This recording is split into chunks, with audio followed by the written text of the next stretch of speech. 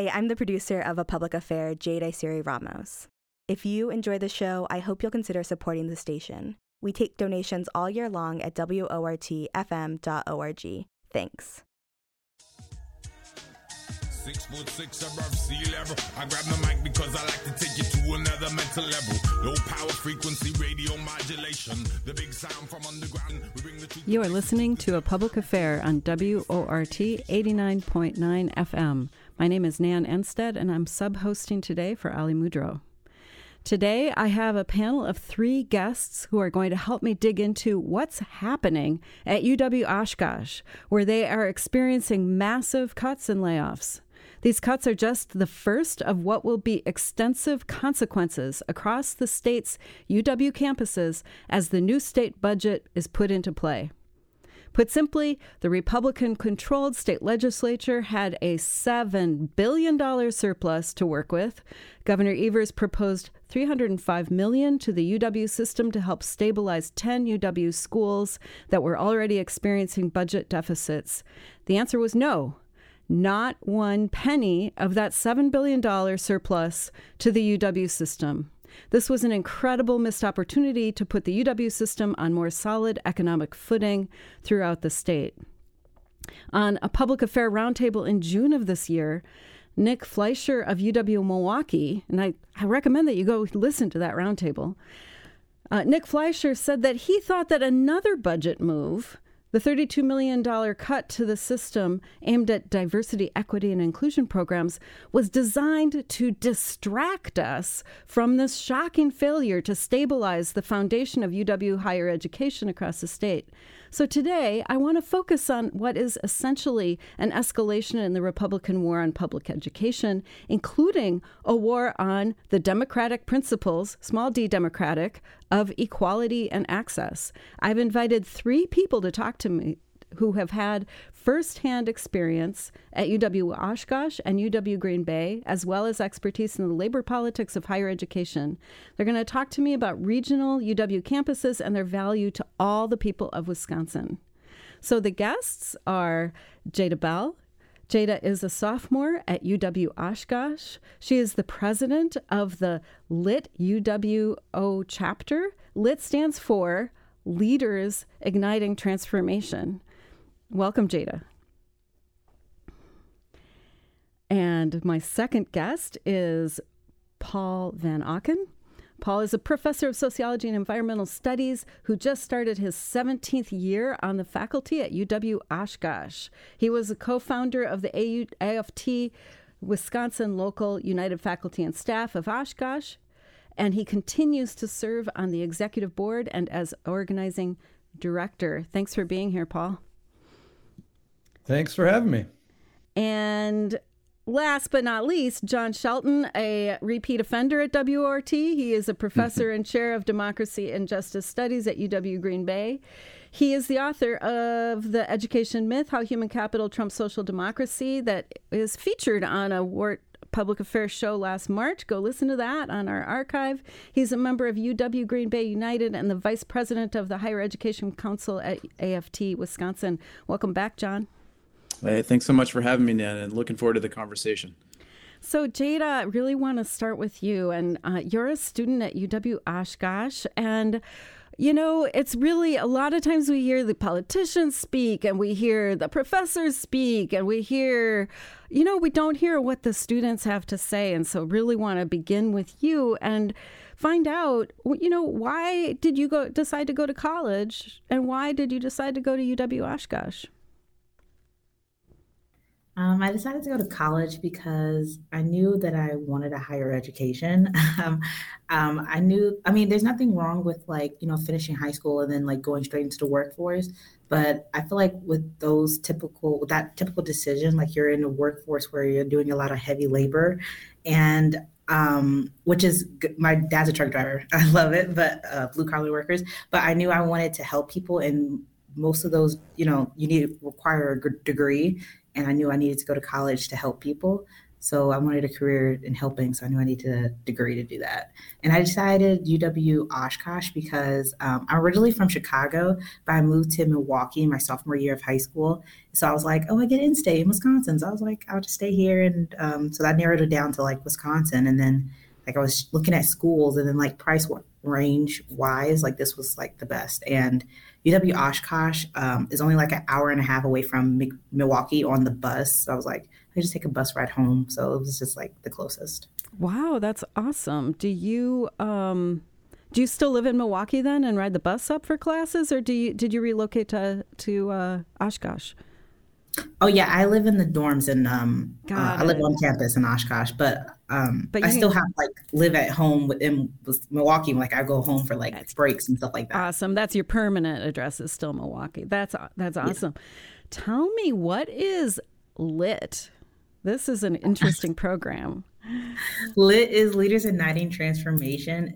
It's a Black and Brown org. Everybody's welcome.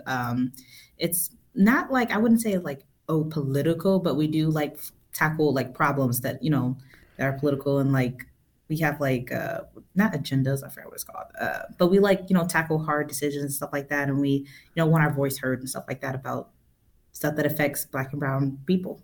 Awesome. So that's really a leadership training kind of. It helps you get, that's how we got connected to you, was through this organization.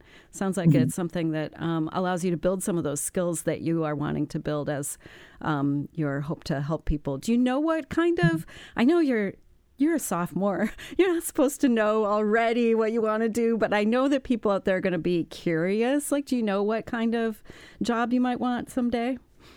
Yeah, I always wanted to be, okay, so this is like, okay, we're going to go down the road now. When I was in high school, I took classes to become a CNA because I wanted to be a nurse. And then when I was a CNA, I was like, oh my gosh, this is like back-breaking work. Like, I still don't walk the same. I still don't. Like, it really took a toll on my body. And then like mentally, it was like, and I feel like I took some of that work home with me. Like I would think about stuff and like, oh, I forgot to get this for that person and stuff like that. And it was very, I wouldn't say like, oh, hard, but it was taxing. I think just not like physically, but mentally too. So I was like, oh, maybe not the nursing route. But and I felt like I was getting burnt out too, because I was doing high school and CNA work. So it was like a lot. And then, so I was like, okay, maybe not nursing. But then I was like, I always wanted to be a teacher. Like when I was little, I used to play teacher. So I was like, teacher, I always wanted to be a teacher anyway. So, as of right now, I still am enrolled as, declared as my major English education, secondary English education. So like a high school English teacher. But I have been thinking about human service leadership, which is like a mix of social work and like HR. But I know I just want to do something where I'm working with people work. I always say that, like, I just want to do something where I'm like helping. I want to contribute.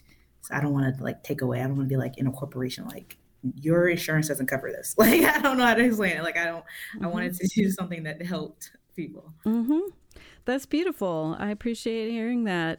And, just I don't know, this might be hard for you to imagine, but like, if UW-Oshkosh wasn't there, do you know what your route would have been? That's kind of that's called a counterfactual. I'm not supposed to do that in my line of work, but I'm kind of curious what you think. Like, what's your experience with UW-Oshkosh?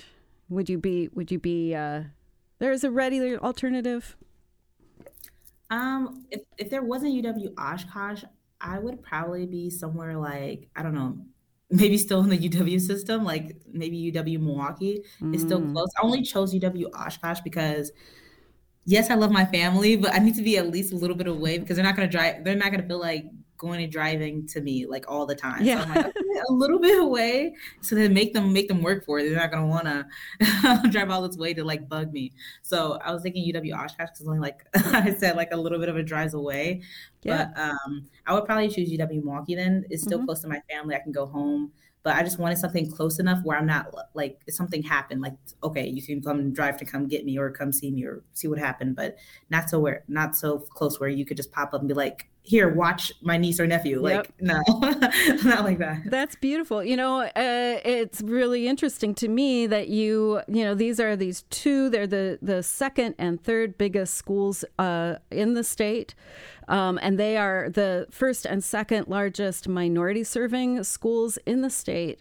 And they are among the most hard hit by the budget cuts that we're experiencing right now. And so that, if you weren't going to be in one of the budget crisis schools, you'd be in the other budget crisis school, right? So it makes sense to me. So thank you so much. And also, I just got to say, you're talking to 3 teachers. And so we're all like, yes to teaching. But all of those goals sound so amazing. If you've just tuned in, you're listening to A Public Affair on WORT 89.9 FM. My name is Nan Enstead. We're talking about UW regional schools and why they have value for the state and people of Wisconsin, and the crisis at them, especially at UW-Oshkosh. If you'd like to join the conversation, give us a call at 608-256-2001. You can also reach us on Facebook and Twitter. I want to turn to you now, Paul. Paul, you're a professor at UW-Oshkosh, where Jada is a student. UW-Oshkosh is just started to furlough employees, and they've said they're going to eliminate 200 non-academic positions through layoffs, so-called non-renewals, and voluntary retirements, which is 14% of the university's workforce. And people are going to have up to 2 weeks of unpaid furloughs as the university tries to close a $15.1 million budget gap for this year. So, Paul, I understand that you're on furlough today. What's it like out there on furlough? Yeah, this is one of the days I chose to serve my sentence. What is a furlough? Could you explain it to us? Well, for people that are teaching, it's essentially a pay cut. There's no two buts about it. I've been through 2 other rounds of furloughs, given that I've been here a while. And the other times, I have to say, I just pretty much ignored it and said it's a pay cut, and it stinks. This time, I'm trying to take it more seriously because I feel like it could.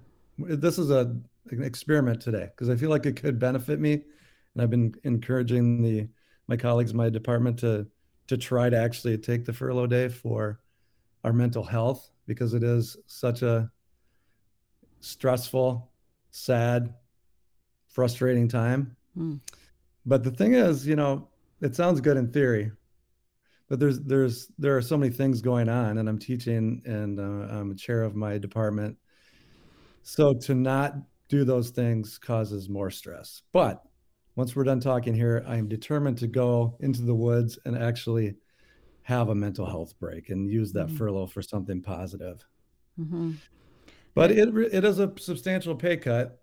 And, so one of the big issues is that faculty aren't in the crosshairs as far as actual layoffs right now.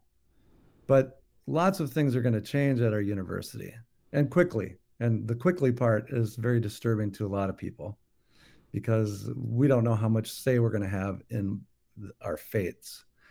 But there are lots of teaching professionals that some of which are already know that the door is closing behind them, at least, after this semester, whatever the case. So I just want to clarify that. That's the non-renewal part. That's the non-renewal part. Yep. Can you explain that? Is that like if you're teaching on a part-time basis but you've got a year-to-year contract, or even a full-time basis but you have a year-to-year contract, then you're a non-renewed? Is that what that meant? I wasn't sure. Yeah, that's basically what that means. But the thing that's even more disturbing about it is that it's not necessarily a year-long contract even. We're talking about people finding out at department meetings yesterday, for example, that they don't have, they're not on the schedule for the spring. And that's essentially how they found out that their job is over for now. Now, and that can happen to people who have been here since last year or since 30 years ago. And I'm not exaggerating on that their positions are so vulnerable.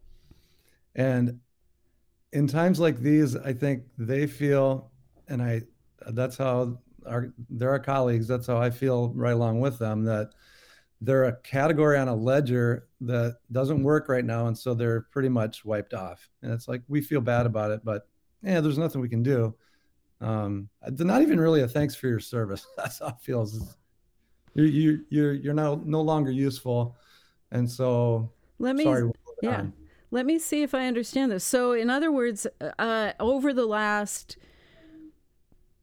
10 and 20 years even, fewer and fewer tenure track people are being hired, right? So more and more classes are being taught by these contract workers, right? And so when they say non-academic positions, it actually does conclude these contract teachers are also being non-renewed, because they made it sound like it wasn't going to affect the academics. The news reports did.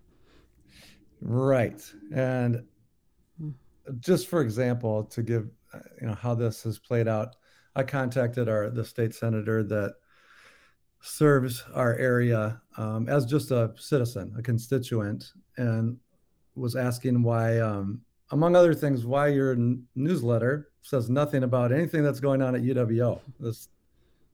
This hub of so many important things in the region, says nothing about it other than classes started. And so I was raising all these concerns about, hey, you should be standing up regardless of your politics, because this is a huge economic engine for the region, in addition to all the other things that it does culturally and so forth. But the main answer I got back from the staff person was, well, we had a meeting with the chancellor and we're assured that students' experiences won't be affected. The academic side won't be affected, which is nonsense. Complete nonsense for lots of reasons, some of which we've already talked about. But on top of having furloughs, pay cuts, people that are remaining here on the faculty side who may not be the target of layoffs right now are being asked to teach more. So, and that's nothing new. We've gone through that before. It's terrible, but it's something we've experienced before. So at the same time that they're getting paid less, they're being asked to teach more.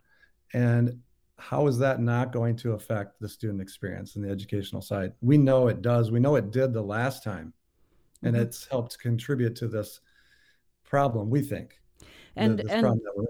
And losing support staff throughout the university seems like it's a huge hit as well. Jada, are students aware of what's going on? Do you hear anybody talking about this, or is this something that is kind of not yet gotten into the student experience? Students know. We definitely talk about it. I've heard from my friends and stuff like that we know that people are getting furloughed and stuff like that. I didn't know that professors were. I knew that people from who work in like with the students and stuff like that, like navigators, advisors, stuff like that. But I didn't know that professors were. So yeah. Mm-hmm. Yeah. So when you think about how a university functions, if you lose 14% of your workforce, it means that there's fewer advisors, there's fewer people cleaning the buildings, there's fewer people in maintenance, there's, fewer people at all these positions. So this is really, really important. Paul, what's the mood on campus right now among faculty and among staff and others? Not good. I've been here since 2007, so I was here when Act 10 happened, and I would say it's at least as bad, if not worse, than that time period. In part because, in some ways, that was positive for faculty because of how it galvanized people to see that we have the people in our position are facing the same issues across the state, and we need to band together and do something about that. And it seems like there was awareness amongst people across. There was a strong awareness because of the protests that were going on and so forth. So while it was an us against them thing that was happening to us, the us part felt strong and good. This is different. It doesn't feel like people in our area really have a good understanding of what's going on, for one thing. I'm glad to hear that Jada It feels like students do know about it. I've talked to some, and they seem pretty surprised and really shocked at learning more about what's actually going on. But the thing with our situation, at least at UW-Oshkosh, is it's particularly galling to have a record state budget surplus, and then we're getting cut. But then when the way it's being handled at our university and the things that have led to this, what's actually an $18 million deficit, according to our administrators, everything that's gone into that goes beyond the biggest problem, which is the lack of state support. But there's more to it, that questionable decisions that we've been concerned about for a long time, and things that we weren't aware of that were going on behind the scenes because of a lack of transparency, using up reserves to cover shortfalls for many years in a row that we weren't told about. Mm-hmm. And then kind of going with that us against them thing, deflecting blame on the part of administrators, deflecting blame, not taking accountability for their role in it. And I don't think anyone's saying it's all the administrator's fault or anything like that, but there have been some decisions that are questionable and there's no accountability. And at the same time, in various ways, some subtle, some not so much, the finger kind of points back at us as the teachers, mm-hmm. the people that without us, there'd be no university.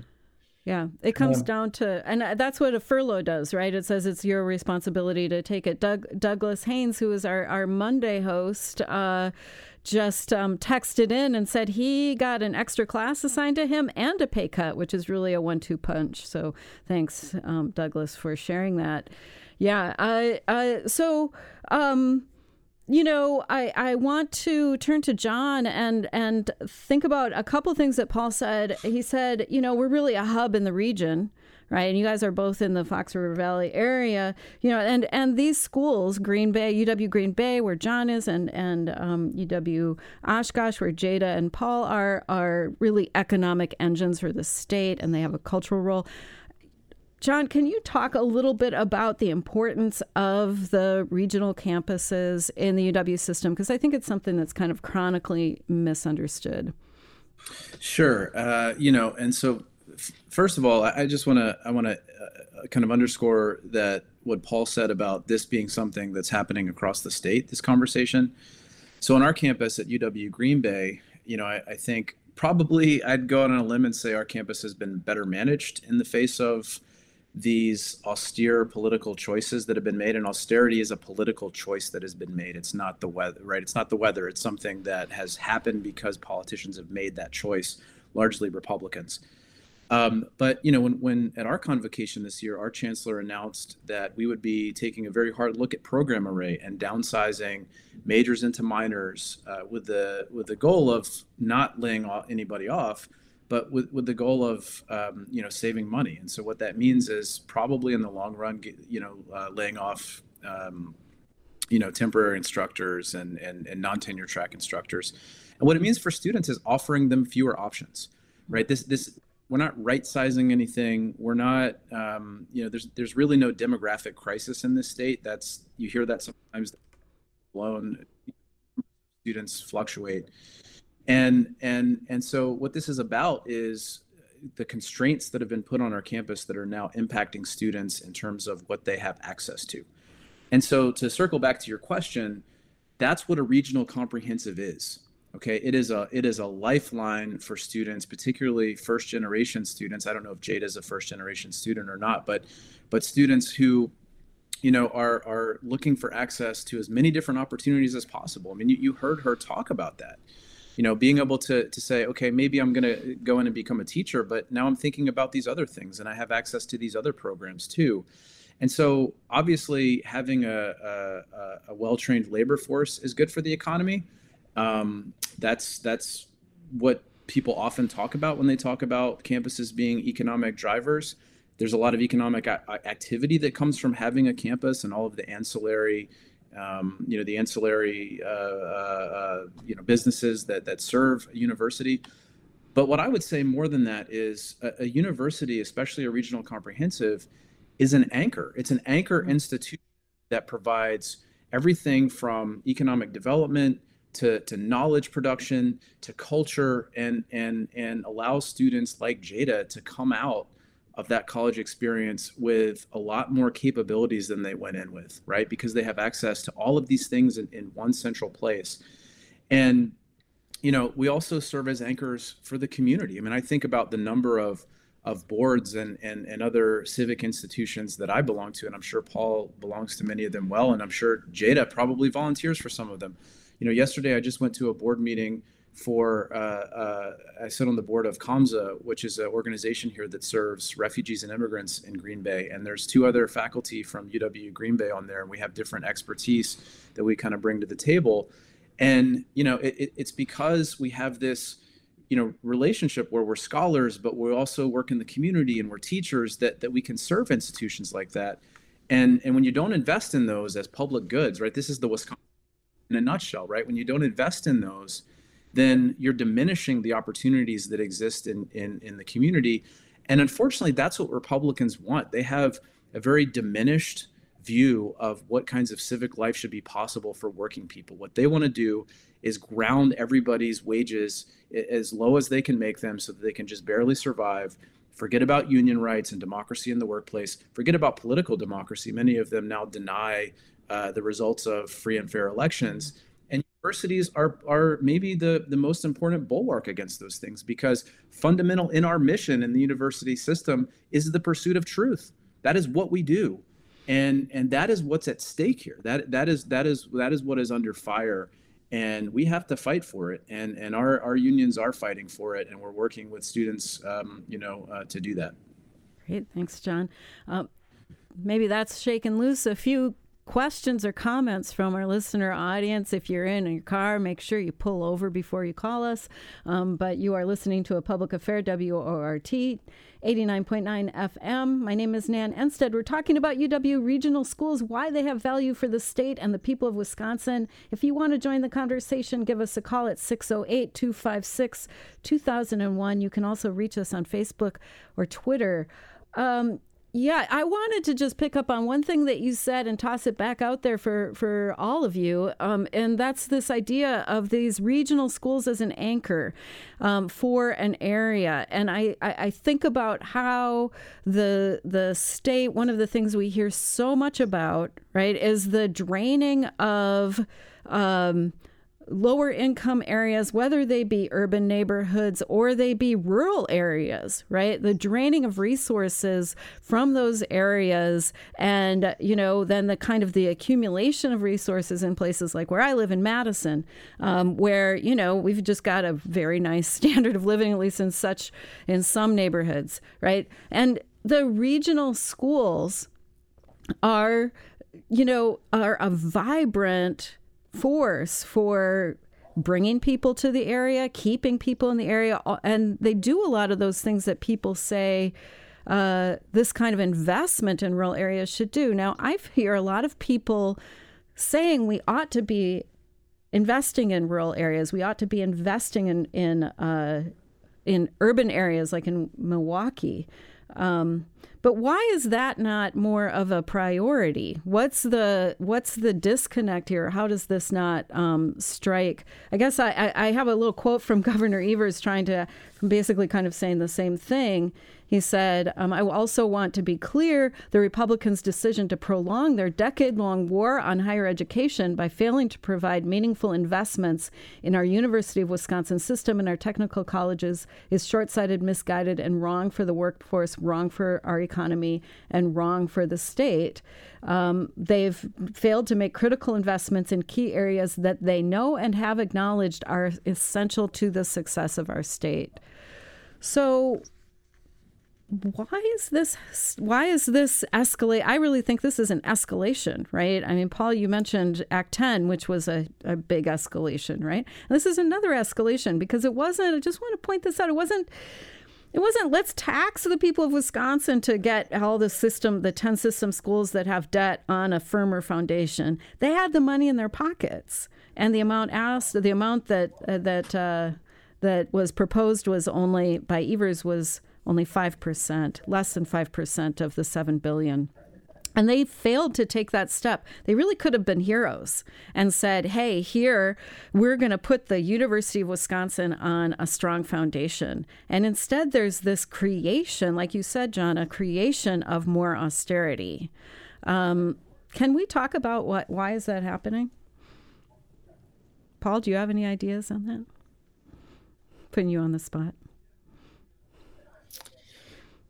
Well, that's kind of what I was getting at with bringing up my interaction with the state senator from our area earlier, a few weeks back, I guess right after this was announced, that it goes to show that they may tout certain things about universities in their system while voting in ways that will literally destroy them. We're talking about a guy from Fond du Lac who the Fond du Lac campus is part of UW-Oshkosh now. It's a beautiful campus and it serves a good purpose. It's an even more affordable place for students from that micro region. But I think they get, just like there's maybe a misconception that we only serve students from our regions. That's not true at all. The bulk may come from our region, which is great, but we get people like Jada. She's not uncommon that we have students coming from the Milwaukee area too, and the same would be true of Fond du Lac. But it's a hub for that small city, and that's part of the regional campus that we have. And how do you just turn a blind eye to something so dramatic that's happening in your backyard, unless it's just purely an ideological thing? Mm-hmm. Go ahead, John.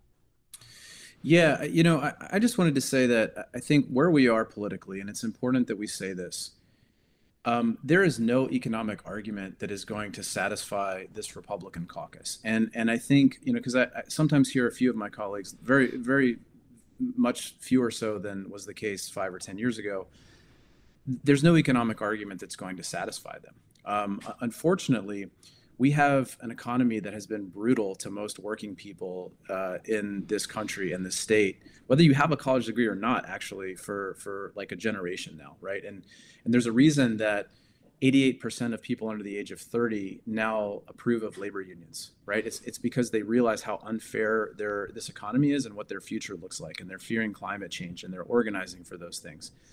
And so the Republican caucus, unfortunately, you have to remember why it is that they cut our budget, right? The immediate premise was because we have the temerity to put funding into diversity, equity, and inclusion. And what is diversity, equity, and inclusion? Well, there's a lot of mischaracterizations of it. What it really is ensuring that every student on our campus has the resources that they need to be successful, right? That means that, for Somali students on our campus, which we have a growing number of, that they have access to a prayer room. It means that for veterans, actually, many of whom are white students, that they have access to the resources that they need. And all of this is in service of creating the kind of multiracial democracy that this country, many people have argued for and many people have fought for. We've never fully realized it, but the kind of multiracial democracy that we all deserve. And unfortunately, there is a subsection of conservatives in this state that don't want that. They want people who are, white and Black and Latino to be set against each other, right? So they drive that wedge between us. They want people to be, they want cisgender people to not accept transgender people because that's good for them politically. And our university, again, is a bulwark of fighting for those values that the vast majority of people in this country want. And so when you're losing an argument, as the Republicans are, and the only reason they have control of the legislature is because our state is so gerrymandered, then what you do is you deflect and you try to drive wedges between people. And that's ultimately what's going on here. And the last thing I want to say about this is you brought up Governor Evers. And I'm going to be honest with you. Our union endorsed Evers. It was the right thing to do. I'm glad that he won the last election. He should have vetoed this budget because this budget did not offer very much for any working people in this state. And if you really care about all the things that he just mentioned, you would have gone back to the Republicans and said, I just want a landslide election. and you're going to give me a budget that actually acknowledges what people want with relation to the UW system. So I know I'm not speaking for myself. There are a lot of people, especially in higher ed, who are extremely frustrated with Evers for signing that budget. He could have vetoed it, and it would have actually averted the budget cut that we took, because we would have continued under the previous funding formula. Yeah, there's a lot there, and I want to kind of get back to the DEI stuff first, and then kind of circle back again. And I want to make sure also we have time to talk about the union. One of the great, Nick Fleischer called it a deflection or a distraction, that at the same time that this, it was within their power to just put a floor under the system, absolutely stabilize the finances of the whole system across the state. And they instead gave a cut and labeled that cut DEI, right? They put a label on that, which was very successful at making everybody talk about DEI, and it linked it to the national conversation, the national sort of dog whistle politics that are going on in Florida and Texas and all of that. And but what I hear you saying is actually he was tipping his hand, right? That this is not just a distraction, but it is the ideology. It is the plan, is to not just to attack multiracial democracy and attack programs for BIPOC, especially BIPOC students, non-cis students, but to undermine the system through the whole state, which is going to hurt a whole lot of white people, right? But have them go ahead and approve it, right? And there's so many times in American history where white folks have given up a lot of their vision of, the kinds of economic rights that they should have under the name of racism, because they have been pulled in to identify as white people against somebody else. And it's a big, it's a time-honored trick, actually. And I think that people across the state should be really mad, but I'm not sure that they are. Paul, you're nodding. Do you have something do you want to get in on that? Well, one of the things I was going to say earlier that applies here too is that, in our particular case, what's caused UWO to be at the forefront of these announcements and such is enrollment numbers that have been worse than, our peer schools. And our upper administration will point to the fact that part of the reason is that we have a lot of students, I think, everywhere, but the Fox Valley in particular is a good example of a place where the labor market's so hot that students can go get decent jobs without going to college. And that's yet another thing we have to contend with. The thing is, that labor market's so hot in part because of alums of our schools that have stayed here and helped create a strong economy, an ecosystem of really good things. And if you map that all out, a lot of the links would point back to UWO and to UWGB. Mm-hmm. We need those people to start standing up and defending the UW system schools too. People with power and clout that aren't just, liberal, so-called liberal whatevers, lefties on a Wart talk show that are making this case. We need those people to stand up and defend us. And that could make a lot of difference. And I think one of the things that they would say is that without the DEI that naturally occurs through institutions like UWO, it's been in the same place in Oshkosh since 1871, and over time, it took a while, but since the 60s, when we had 0 students of color, it's become relatively diverse, and people tend to stay around. So it's adding diversity, and it's allowing our students a much more enriching education than if they were back in 1960 and in class with people mostly from the region who are 100% white. Employers that are movers and shakers know that we need 21st century thinkers that are not scared of diversity, that understand it, embrace it, know how to interact with all kinds of different people. We're going to start losing out on that the more and more these sorts of things happen. I guess that was the thing I wanted to add there. Yeah, Jada. I was just thinking that like that's the main reason like I went to Oshkosh. Like on the list of things, like I said, of schools that I had made, UWO was like kind of up there because of the price compared to other colleges and stuff like that. And like you said, with like the loans and stuff like that, I had to like I remember I went what is it called, lobbying with Lit, and we went to go talk to our representatives. And we went to the budget hearing, and we I think we had asked for like 24 million. I don't know what the ask price was. We were asking for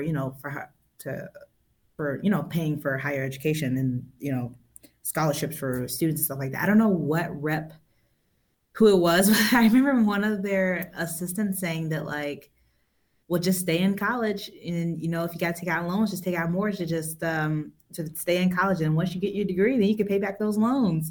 And I was just like, what? I just kept thinking that, but yeah, I just kept thinking like, why you're just encouraging just taking out more loans and keep continuing that cycle of being in debt. But I do agree with like the programs like on my campus. I have like the BSU, Black Student Union. There's Lit. There's African American Studies, and I'm in all three. And I can say that like we'll have like study sessions, and they'll invite me to stuff, and it definitely does keep me going. And I know that like people of like Black people who are on this campus who are in it, we help each other to keep going. And oh no, you're not gonna fail that test. We're gonna study right now. We're gonna open those books and stuff like that. It does encourage you to keep going and stuff like that. So when you have groups and orgs like the BSU, like African American Studies, they help you keep going and encourage you and stuff like that. That's fantastic. And I think it is a really important point that these programs are, they have real world impacts, and they are what our universities are supposed to be about. They're not a side project in some way. They are the core principles of equality and access. That's what the Wisconsin idea is. That's what the University of Wisconsin is built on. And DEI is right at the center of those values. It's not a side thing or some kind of, recent thing. I think it's really important for us to acknowledge that the two of the campuses that are the hardest hit financially are also the campuses with higher percentage of students of color. And that, yeah, John, what did you mean to? Yeah, it looks like you wanted to come in with something. I have a lot of things to say as usual, but I wanted to kind of point out here, who really has the power in the okay, because our campuses, in spite of what the right wants them to be, like not everybody might agree with me, but I think I'm on pretty solid ground here. I mean, if you look at what's happening in this state and nationally, they don't want us to exist, right? Or at least as we're currently constructed, right? Maybe they want our engineering programs to exist, although the legislature even denied Madison a new engineering building to punish the state for DEI or whatever, bad things they think we've done. But the vast majority of people in this state want us to exist, right? We have, to Paul's point, networks and networks of alumni who have gotten so much from our campuses. We have students right now like Jada who are getting so much from our campuses. And what we have to remember is this, okay? And I mention this on my campus all the time. No student comes to any of our institutions because they know or care who the chancellor is. No student comes to our campuses or stays on our campuses because of the dean of whatever college we're in, right? They come to our campuses, and maybe they don't come for anybody in particular, but they stay on our campuses and they get the most out of what it is that we offer them because of the faculty and because of the people who teach them and all of the support people that Jada was talking about, right? The DEI support that's available on campuses. That's why they come and stay. So those of us who do that work every day, and many of us for too long, to Paul's point about the furloughs, have just basically said, hey, we're going to not let students know what we're up against, and we're going to just essentially take a pay cut so that everything is seamless. we need to recognize on our campuses, if you're a UW person out there listening to this, please recognize this, the kind of power we have on our campuses. We run our campuses, and our students help to run our campuses because they are the people who are there to get the most out of it. And long run, okay, Jada shouldn't have to be taking out loans. All right. If education in this country is truly a right, then she shouldn't have to take out loans when somebody whose parents are millionaires don't have to take out loans to get the same education. And so that's what we need to be. We can work together. We can work together to get that students and faculty, if we recognize that power and use it. Great. We do have a caller on the line. Randy, we have just a few minutes left, and I want to make sure I give our union representatives a chance to talk about the AFT. But can you have I hear you have a brief comment. Are you there, Randy?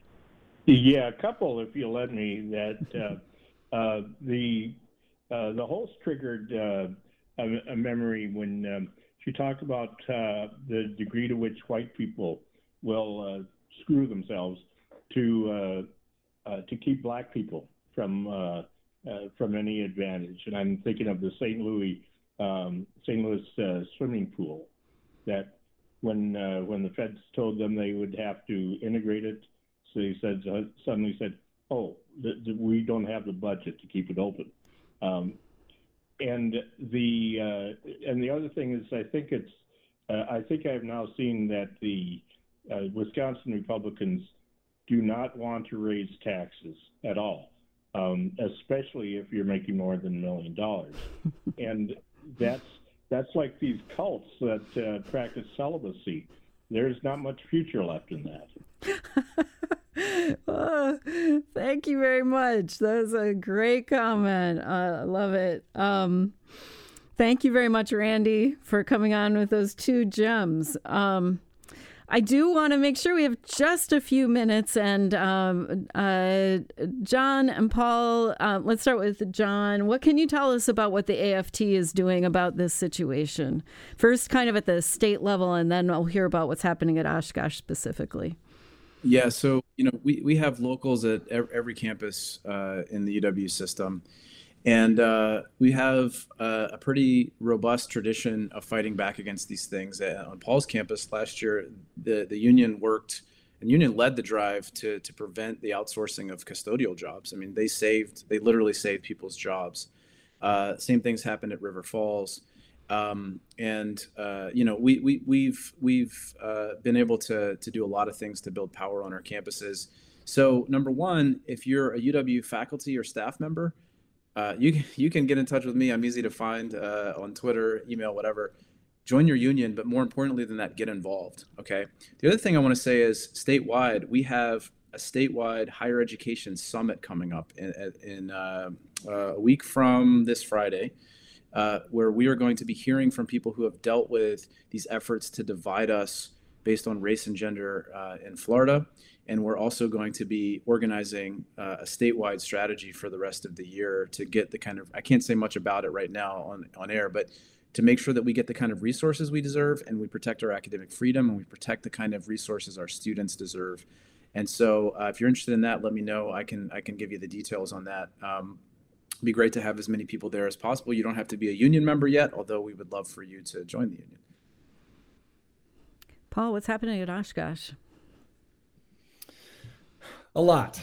One really good thing is that over the last couple of weeks, we've had a handful of people join the union, which handful of people is a lot when we're talking about 40 some people out of the faculty that are in the union. So that's a really good thing. We have a bunch of strategy that is going to be implemented soon. So I can't say a whole lot about that other than we've collectively written an editorial to the student newspaper that lays out essentially what we're asking from the administration, and then we're going to follow that up with some concrete actions related to it. One other thing I wanted to mention is it's so nice to have Jada on here, and the fact that she's part of LIT is even cooler because this is a group of students that are learning about organizing and taking action. And one of the best conversations I've had with a student happened last week, and they were just really concerned. The look on their face was kind of like the look that when I'm not in front of the class, I feel like I'm probably giving to other people, just worried, stressed. And I was filling her in, and she wanted to know, what could students do? And that's a frequent question. But then her next question was, I was telling her about the kind of things that we're doing with our faculty and staff union. She said, well, can students join the union? And I said, well, no, because we represent, this certain class of workers at UW-O, but what could you do that's union-like? And that's really exciting. What new efforts could come out of this, where students who often feel like they're kept out of loop, and they are kept out of loop. This whole thing was rolled out with very little being shared with the student governance groups, and let alone the typical student. And so if students were able to recognize what the kind of things that John's been saying, like, we all have power. We need to first recognize that, and then act collectively with other people and start using that power. Because people like chancellors will listen to students more readily than they will to us. So we need people like Jada and her friends and other people on our campuses throughout the system, students to rise up and get together and at least say, we want to know too. And we have rights. We deserve to be in on this. We can make this place better. Jada, jump in. I think the chancellor at UW-O, he definitely, I remember one time last year, we were having a chapter meeting for Lit, and he had walked by, and at the time I wasn't the president, Messiah, she was the president, and she was like, hey, come in. And he came in and he sat down and listened to while we did our chapter meetings and stuff. And we were asking him, what do you think about this? And what do you think about this? And these points and stuff like that. And he was giving his, response and stuff like that. And he definitely listened to us. And that was my first time meeting the chancellor. And it was kind of I knew that he was for us, and he would listen to stuff like that, but it was cool to see, to actually, and at that time I was just a member, and I was just oh wow, the chancellor's in our meeting, just listening to us and our points and in our discussions and stuff like that. So that was really cool. Yeah, what I'm kind of hearing is a theme of solidarity, Jade. I love the image of you and your friends kind of keeping yourselves studying and keeping yourselves, kind of, in the game and enthused for your own cause. And that's really solidarity, right? And we're hearing about that from faculty too. And I'm, I'd love to hear how we can bring those two together. There's a long history of student activism on behalf of higher education, partly politically. We're just positioned differently. So faculty are part of the institution. We're employees of the institution. There's a long campaign to make our voices less important, to be perfectly honest. And students, though, are supposed to be the recipients of this. This is what it's all supposed to be for. And so there is a political heft to your voice. And a lot of times students don't realize how that's true, right? Because they're used to being treated they're young, they're not important or whatever. So it's awesome that that, Jada. I think that you're going to be making a lot of people feel more hopeful today.